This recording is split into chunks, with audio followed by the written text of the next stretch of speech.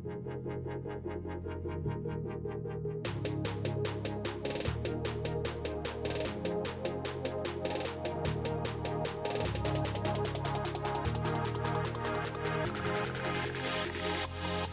Monday.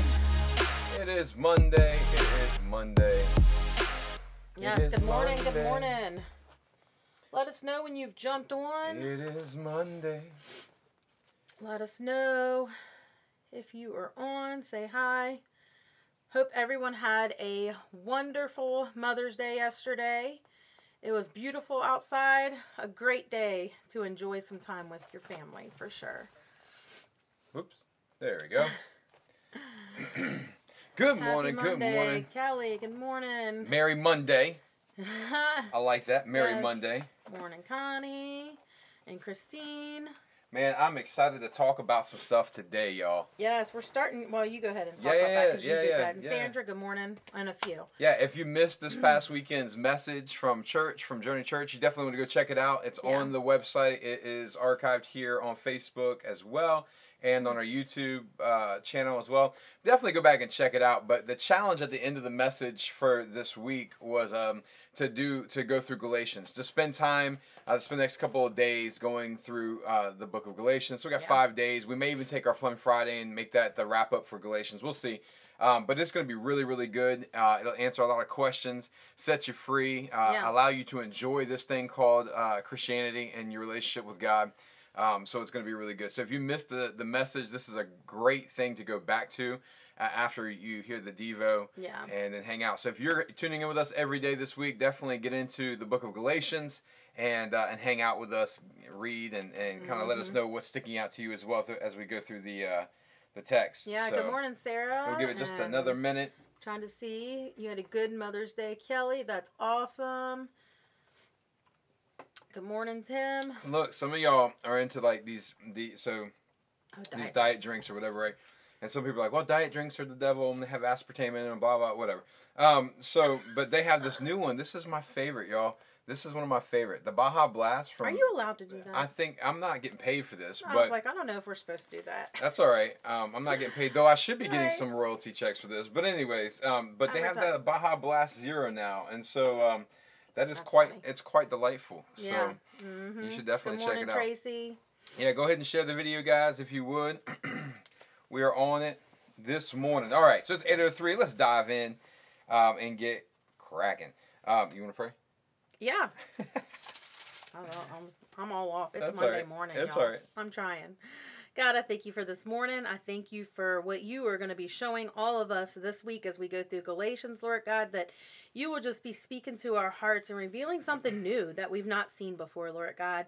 And I thank you for each person tuned in, that we are all able to just hear something new today. In Jesus' name, amen. Amen. All right, so we're in the book of Galatians. Yes. Let me just start off by saying this. If the gospel of Jesus Christ that you've heard preached throughout your life is not scandalous, then you have not heard the gospel. If the gospel of Jesus Christ does not stop you every time you hear it and go, wow, like that's incredible, then it's probably not the gospel. If the gospel of Jesus Christ that you hear preached doesn't cause you to start asking or wondering questions like, well, wait a minute, does that mean X, Y, and Z?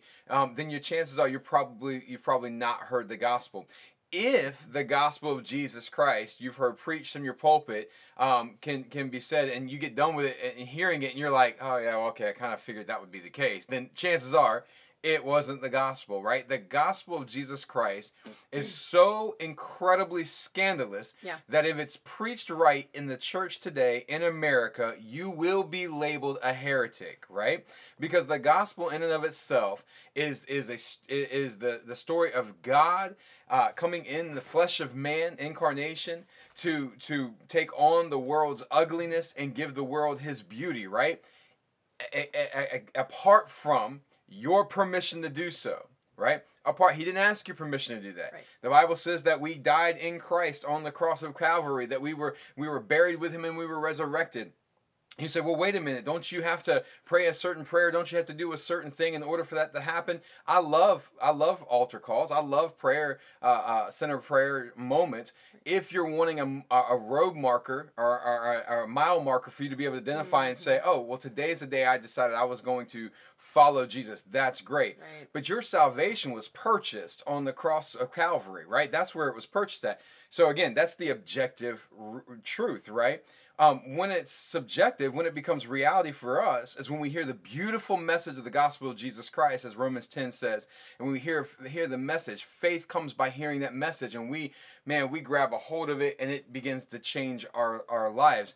The gospel of Jesus Christ is radically scandalous, right? It is void of any if, thens, buts, and whens. You understand what I mean by that? Mm-hmm. It's void of any if, whens, and buts and thens, right? This is what I mean. Which you preached about a little bit this weekend. I did. In your message. I did. This is what I'm talking about. So yeah, God loves you if X, Y, and Z, or God loves you when X, Y, and Z. God will love you, but you need to X, Y, and Z. God will X, Y, and Z. So if it's attached to I did talk about this weekend, it's attached to if and then.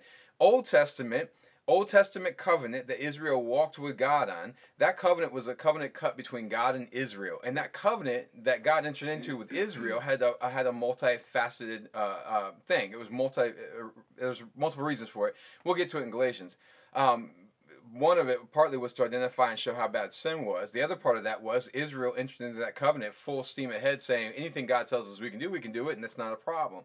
And so that covenant was cut between God and Israel, and that covenant was a if and then covenant. Mm-hmm. If you do X, Y, and Z, God says, then I will do this. If you don't do this, then this is what will happen. And we took that covenant, and the church has brought that if and then covenant into the gospel of Jesus Christ.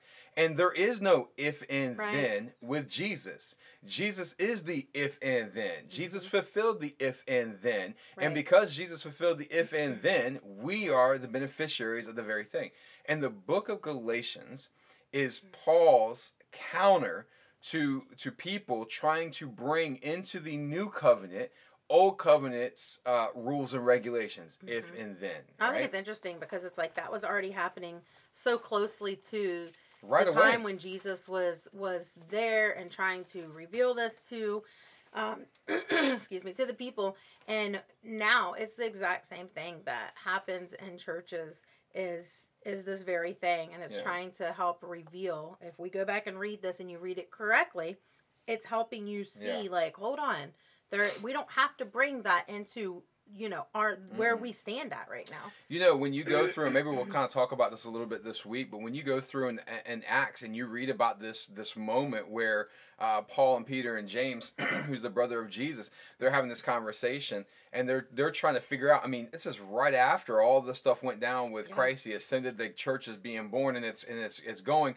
And you have this moment where James is like, well, we shouldn't make them live under the law, but maybe we should just be aware of honoring these particular laws. And so you even see it with James, the brother of Jesus, and Peter trying to figure out, man, how much of this new thing is really a new thing, and it doesn't involve this old thing. And it wasn't until Paul came along that really began to shake up. I mean, Peter got it on the rooftop when he saw the sheet drop down, the animals come out 3 different times, and God says to Peter, "Arise, Peter, kill and eat." And he said, "No, Lord, no such thing. I'll never put anything unclean in my body. I'm honoring these laws and these rules." And he says to him, "Don't call what I've made clean unclean." Right. That was the beginning of this thing. But it took a man named Paul, who was originally Saul, to come on the scene before it really cemented into this New Testament, New Covenant thought really was cemented with him. And here's the interesting thing, right? I know I'm talking 100 miles an hour. You are. Right that do over there has got you going. Right, I haven't even opened that one yet. But here's the interesting thing. The interesting thing is that Paul, for some of you guys might not know this, Paul did not walk with Jesus. As a matter of fact, Paul was a Pharisee during the time of Jesus. And so no doubt he was there present in the midst of this whole thing, but we didn't even know who he was. We didn't know so much that he was there only until afterwards, when he began to persecute the church because he felt that was the best thing to do. That was the best way to honor Judaism, the Jewish beliefs, is to persecute this false heretical Right. cult that sprang up. And so he goes on and he Mm. does that. Well, then, so he starts persecuting the church. And then on the road to Damascus, on the way to kill more Christians, he has this encounter with Jesus Christ and goes blind from the glory of God.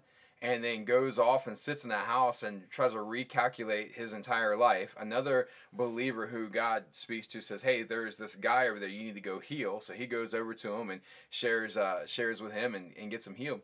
The interesting thing is that Paul goes from that moment in 3 days, that moment of I'm killing Christians, to being converted to a Christ follower, and then goes right out and begins to really proclaim the gospel. Actually goes into the desert for a little while and gets revelation from Jesus, but he goes out and proclaims the gospel. The interesting thing, and I'm getting to Galatians, I promise. The interesting thing is it took 3 years for Paul, who never walked with Jesus Christ, to meet with Peter and James, the only 2 apostles he met with at the time. It took 3 years before he would meet with them to confer and say, let me make sure what I'm preaching is the right gospel. Think about that. This guy never walked with Jesus. Yeah. This guy didn't spend 3 years with Jesus. He didn't watch him be crucified and run from him, or maybe he did, I don't know, or run from him. He wasn't there at the resurrection. He wasn't there at the ascension. He wasn't there for any of that. And yet this guy has such an incredible revelation of the gospel of Jesus Christ that he would later go on, and we'll see in Galatians, he would later go on and publicly rebuke Peter for being a hypocrite. Rebuke the guy who spent 3 years with Jesus. Rebuke it. Now, we would look at somebody like Paul and we would say in the church today and say, well, who did you study under? Right. Who's your pastor? Who's your... Well, what's your credentials? What degree do you have behind your name? Why do you feel like you have such a revelation of God? We would look at a Paul like that, or somebody like that today, and we would question everything about them. Yeah. And here a guy who never walked with Jesus is preaching a gospel that's flooring every person it comes in contact with. It's so good. Pretty good. So let's get into Galatians. That's enough for the backdrop. So you have these guys coming, you have these Jews, in Galatians is being counted. You have these Jews who have partly bought into the gospel of Jesus Christ. And I say partly because of this. They go, okay, yeah, we see that how Jesus thing is important, and yes, Jesus kind of can help bring about salvation. We see that. But in order to maintain salvation, in order to maintain your good graces with God, in order to really do it right, you have to have Jesus plus the law. And so, yes, you can believe in Jesus, but you also have to have circumcision, for the Gentiles, those who hadn't been circumcised. You also have to have circumcision. Yes, Jesus is the way, but you also, you still need to honor these holy days. You still need to honor the feast days. You still need to do X, Y, and Z. So Paul goes in on the church of Galatia. And so over in Galatians 5, we're going to start with here in Galatians 5, verse 4. And we're going to start here, and then we'll go back to chapter 1. So Galatians 5, verse 4 says this: "For if you are trying to make yourselves right with God by keeping the law, you have been cut off from Christ. You have fallen from God's grace." That is an incredible scripture for you to hold on to. If you... Just talk about that this weekend. Yeah. If you are trying to be made right with God by any means, then you are running the risk of being cut off from Christ, and you have fallen from grace. I said this in the message this past weekend. I came up in youth group, and the youth group that I came up in after I gave my life to Jesus, we heard the term fallen from grace, and it was always referencing somebody who had gone back into sin, who had gone back and started drinking or doing drugs or sleeping around, doing something. So they had fallen from grace, and that's what. But that has nothing to do with that. Falling from grace has nothing to do with committing a particular sin. Falling from grace has everything to do with you trying to earn the very thing that Christ freely gave to you apart from your permission. Think about it. Yeah. That's what it means to be fallen from grace. You want to be cut off from Christ, try to earn what you already have. That's how you're cut off from Christ. Yeah. Try to earn what you already have. And what I mean by cut off, I don't mean God cuts the rope and lets you go fry in hell for eternity. That's not what I'm talking about.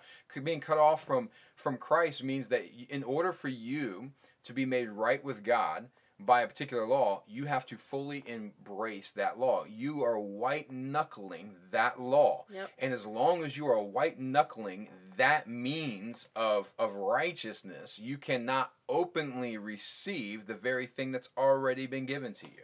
Yeah. That's what it means. All right.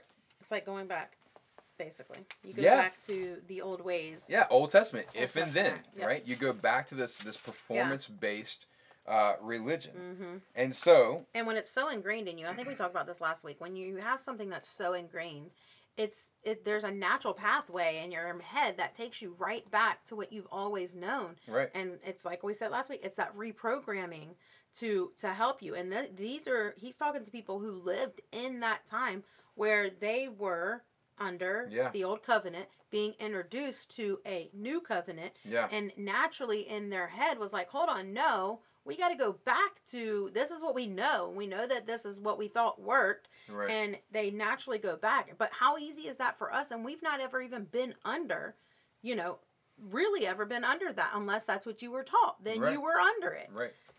But we're not. Yeah. So. So, going back over to Galatians chapter 1, verse 6. So this gospel is so scandalous, so radical, so amazing, that literally God chose you, and then you get to receive that. That's the gospel. God chose you, and you get to receive it. And part of your, and apart from your works, apart from anything you can do, you can never do enough to be enough. You just simply be. Right. You be loved. You are the beloved of God. You just be loved. Right. You've been loved. You're being loved. You will forever be loved. And so our position is to be. And the more that we are, this is going to mess all the English up, right? So the more that we be, the better we are at receiving, the more intimate our relationship is with Christ. Right. Right. The more faith is awakened in us. The more we're able to do these things that we strive to do. Faith becomes this thing that you strive to do. In modern Christianity, faith is the work. Yeah. Faith is the work. I got to have more faith. I got to have more faith. Like if you just had enough faith, faith comes by hearing the beautiful message of Jesus Christ. And the beautiful message of Jesus Christ is you cannot and have not and will not, but he did. So you need to be the beneficiaries of that. Right. Falling from grace, just going back to that. It's not being. It's not being who you have already been created to be. Yes. Who you are is resting in that grace. You stop resting in that grace. Right. You stop being, and you are removing yourself from that. So he goes on and says in verse 6, chapter 1, verse 6, it says, I am shocked that you are turning away so soon from God. Think about what we just said. I'm shocked that you're turning away so soon from God. We think that if we think I can get closer to God if I pray more, I get closer to God if I give more, if I serve more, and those are all great things, but those should be things that are done out of being and not to be. The byproduct. Right? And when we do it to be closer, we actually turn away from God. Because it wears you out. Yeah. You're on that wheel. Yeah, the hamster wheel. Yeah. It says, so I'm shocked that you're turning away so soon from God, who called you to himself through the loving mercy of Christ. Who called you to himself. You didn't find God. God found you. Okay. So you are following a different way that pretends to be the good news. But it is not the good news at all. You are being fooled by those who deliberately twist the truths concerning Christ. Jesus plus X, Y, Z equals salvation. It's never Jesus plus anything. Right. It's Jesus plus nothing. It is Jesus alone that equals salvation. Anytime it's Jesus plus this that makes me accepted by God or earns my salvation, it is not the gospel of Jesus Christ. It is the law. It is the Old Testament. Mm-hmm. And look what it says here. In verse 8, it says, let God's curse fall on anyone, including us, or even an angel from heaven who preaches a different kind of good news, quote, and he's using that loosely. He's not saying there's more good news out there. Right. He's saying anyone who preaches a different kind of, quote, good news than the one we've already preached to you. He says, I say again, what we have said before, if anyone preaches any other good news than the one you welcome, let that person be cursed. And let me go to this real quick. Verse 10, it says, obviously, I'm not trying to win the approval of people, but of God. If pleasing people were my goal, I would not be Christ's servant. I want to camp real quick. That right there. What's that? Go ahead. No, that right there. It for me, when we go through these, oftentimes I like highlight the things that stand out specifically to me. And years ago, at some point, I had highlighted this one in this Bible because I don't always use this Bible. But I had highlighted that one section about, am I now trying to win the approval of men or of God? And it's like, that is so good. Because when you are preaching the good news, when you're actually doing that, you probably aren't necessarily going to win the approval of all men. No, because it's contradictory to what can be controlling. That's exactly in this area. That is it. And people don't want to lose the control. Right. And he's sitting here saying, like, you know what? No one needs to have that control over you. Someone says, well, if you preach grace too much, man, then what's going to make people live holy? I think about that. If you preach grace too much, what's going to make people live holy? Rules and laws do not make you live holy, right? Right.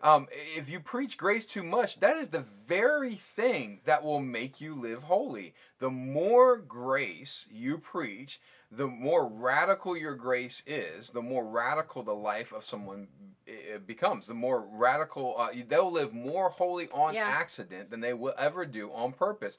And if you say, well, no, they have to have rules, they have to have regulations. To do what? To break them? Right. I mean, think about this. You know, the Bible says in Romans chapter 6:14, it says, for we are no longer, for sin shall no longer be our master, for we are no longer under the law, but we are under grace. Right. There is a direct correlation to slavery and law, in freedom and grace. Right. And so some people say, well, you know, and again, this is where you know you're preaching grace, right? Because then people start saying, well, wait a minute. So you're saying there shouldn't be any rules whatsoever at all? There shouldn't be not one rule. Listen to me.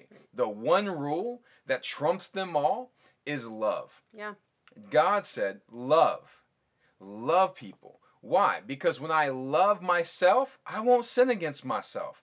And when I love my neighbor, I won't sin against my neighbor. Right. And when I love God, I won't sin against God. And the way that I get to that place is by allowing God to love me. I can't love God more than he loves me. The love of God is the very thing that frees me up to love him. Faith comes by hearing the message of Jesus Christ. And the love of God frees me up to love my neighbor. And more importantly, the love of God frees me up to love myself. If you don't love yourself, you are not allowing yourself to be loved and loved by God. I want you just to think about this. I mean, it is radical. It's scandalous. Yeah. Because we want rules and regulations to control and to manipulate and to keep going. I get it. Behavior modification is kind of an important thing, and especially in our society, it's an important thing. When you're parenting, you want to modify your kids' behavior, right? You want to modify their behavior. But listen to me. The modification of their behavior is short-lived. Rules can maybe modify your behavior, but they never modify the person. Right. They can never modify your heart. We have an if and then. We have the if and then regulations on our refrigerator, and it's a list of chores that our kids have to do Monday through Saturday. Say, man, you drive them hard Monday through Saturday, 3 chores a day. That's what they have to do. And here it is. If you argue about having to do chores, then you lose all technology for the next day. Right. If you argue about doing chores, then you lose 30 minutes on your bedtime. The if and then goes well with trying to regulate behavior in that sense, but we will never use if and then to communicate love. We'll never use if and then to communicate. Yeah, I will never look at my sons and say, if you do this, then I will never love you again. Right. Or my daughter, if you do this, then daddy can no longer be your daddy. It never happens, right? No. And so the more we come to grips with the grace of God, the more by default it will change our lives. It'll radically change our lives, right? So, and again, with God, it is the one law. The law is love. Love trumps every rule, every regulation, everything can be summed up in our ability to love. Am I receiving love, and will I love? Right? Think about this. And I know we're going a little bit today, but just think about this. If you have an addiction problem, You have an addiction problem because at the beginning of this thing, you didn't love yourself. Mm-hmm. Do you understand? You have an addiction problem because at the beginning of this thing, you didn't love yourself. If you have an adultery problem or a pornography problem or whatever the problem is, it's that you're not loving yourself, but you're also not loving others, right? And if you have a I go to church mindset, or I don't have anything to do with any church folk, or whatever the case is, it's a I don't love God thing, because I don't know how radically loved by God that I am. Every sin, quote, every fruit of sin that we demonstrate in our life always comes back to whether or not I am loving or being loved. That's every single one of them can be attached. Are you not loving yourself? There's the expression of this sin. Are you not loving your neighbor? Here's the expression of that sin. Are you not loving God in this moment? Here's the expression of that particular thing. Do you understand? I know this is heavy and good on a Monday morning, right? Let me come back to this. You want to say anything? I know I'm talking 1,000 miles an hour. If I did, I forgot already. All right. Let's go back to verse 8 and 9, because I want to highlight this, because based on your translation, this thing can read several different ways. You understand that biases are written into translations of the Bible. We want to think. That's important to understand. It's very important to understand, because you can read several different translations and they can literally say something completely different from the next, right? So in my translation, in the Living Translation, all right, New Living Translation says this: let God's curse fall on anyone, including us or even an angel from heaven who preaches a different kind of good news than the one we preach to you. And I'll say it again. If we, like we said before, if anyone preaches any other good news than the one you welcome, let that person be accursed. All right, so mine says, let a curse fall on them, let them be cursed. What's yours say? Mine says eternally condemned. So hers says, if you preach another gospel, let that person be eternally condemned, right? Another translation says, the Young's literal translation, let me go back to here real quick. The Young's literal translation, it says, in verse 8, but even if we or a messenger of heaven may proclaim good news to you, different from what we did proclaim to you, anathema, let him be, right? Anathema, let him be. Accursed, let him be. And it says, as we said before, and now we say again, if anyone proclaims proclaims good news different from what you received, anathema, let him be. And so this is important to understand. So basically the concept is cursed. The phrase eternally damned or eternally condemned is not a great translation at all, because that's not what they're talking about. The people who are processing this, the people who are coming into the church and trying to tell people it's Jesus plus the law equals salvation, are the very people who are telling them, if you don't fulfill the law, you will be cursed. In other words, if it's not Jesus plus the law, you're going to come under a curse. And Paul's return rebuttal is, if anybody's going to be cursed, it should be the people, or it will be the people, or it should be the people who are saying it's Jesus plus anything. Right. Those are the ones. If they're saying we're to be cursed because we're saying Jesus plus nothing, he said, then I'm going to flip this back around and let you know. No, the ones who should be cursed are the ones who are adding anything to the message of the gospel of Jesus Christ. That's what that rebuttal is. He is not literally saying, if someone preaches that, if someone's saying Jesus plus the law, they're going to spend eternity in hell. That's not what he's saying. Right. He's using this as a rebuke back to them, because the very thing that follows them is Jesus plus the law, or you will be cursed. He's saying, no. It's Jesus alone. And if you think that's the case, then back on you is what he's saying. So let that rest assured, you know. And it goes back to the renewing of the mind. Yeah, absolutely. For everyone. Absolutely. All right. So this is just the very beginning of Galatians. We got all week to kind of dig into this, man. Get into your Bibles and start chucking away at Galatians. Yeah. And I would encourage you to. There's a great website you can go to called BibleGateway.com. You can also use the YouVersion Bible app on your phone. And I would encourage you, man, take chapter 1 today and read it, but read it in like several different translations. Yes. Read it from New Living, read it from New King James, NIV, the Message translation, the Young's literal translation, and just read it and see what's being said about that. But I think if we can wrap up today, we'll wrap it up and we'll just say this, man. Just starting off, coming out the gate, the gospel of Jesus Christ is incredibly scandalous, number one. Number two, if you're preaching the gospel right, you'll be labeled a heretic from most churches, number two. And it's always, always, always Jesus plus nothing equals everything. Right. Those are 3 things you can take away from the Devo this morning, guys. Yes. So. Yeah. And then, like you said, like that was only like the first section of Galatians 1. That was like 3 verses, 4 so, verses. Get through the rest of it, guys, and see what pops out to you. Absolutely. Throughout that first, or not chapter 1. Cool. All right, man. So that is today's deal, the devotion. Yes. So, man, share the video like we said, and let some people know. Tune in tomorrow, and we'll continue this Galatians deal. If you missed the message from this weekend, let me go and again encourage you. Go back and check it out, man. Host a watch party, man. People need to hear. We talked all about this past weekend. We talked all about how to understand the Bible and what applies to you. And oftentimes we have no clue what applies to us. Right. And when we begin to figure that out, man, it radically changes everything. So, man, share the message. Go back, host a watch party today, and dig into it. So we'll catch you guys tomorrow at 8 a.m. You want to pray? Yeah. You prayed first, and you can pray again. I'll pray again. You didn't let me talk much, so I'll pray. Y'all. God, I thank you. I thank you for this awesome Monday. I pray a blessing over each person's Monday. Every person that is tuned in, that they have an amazing Monday, that they are just allowing themselves to be, not trying to do, trying to receive, trying to work for something, Lord God, but just resting and being in your presence, Lord God. And I thank you for that. In Jesus' name, amen. Amen. All right, fam, we love you guys. Yes. We shall see you tomorrow at 8 a.m. Yes, bye.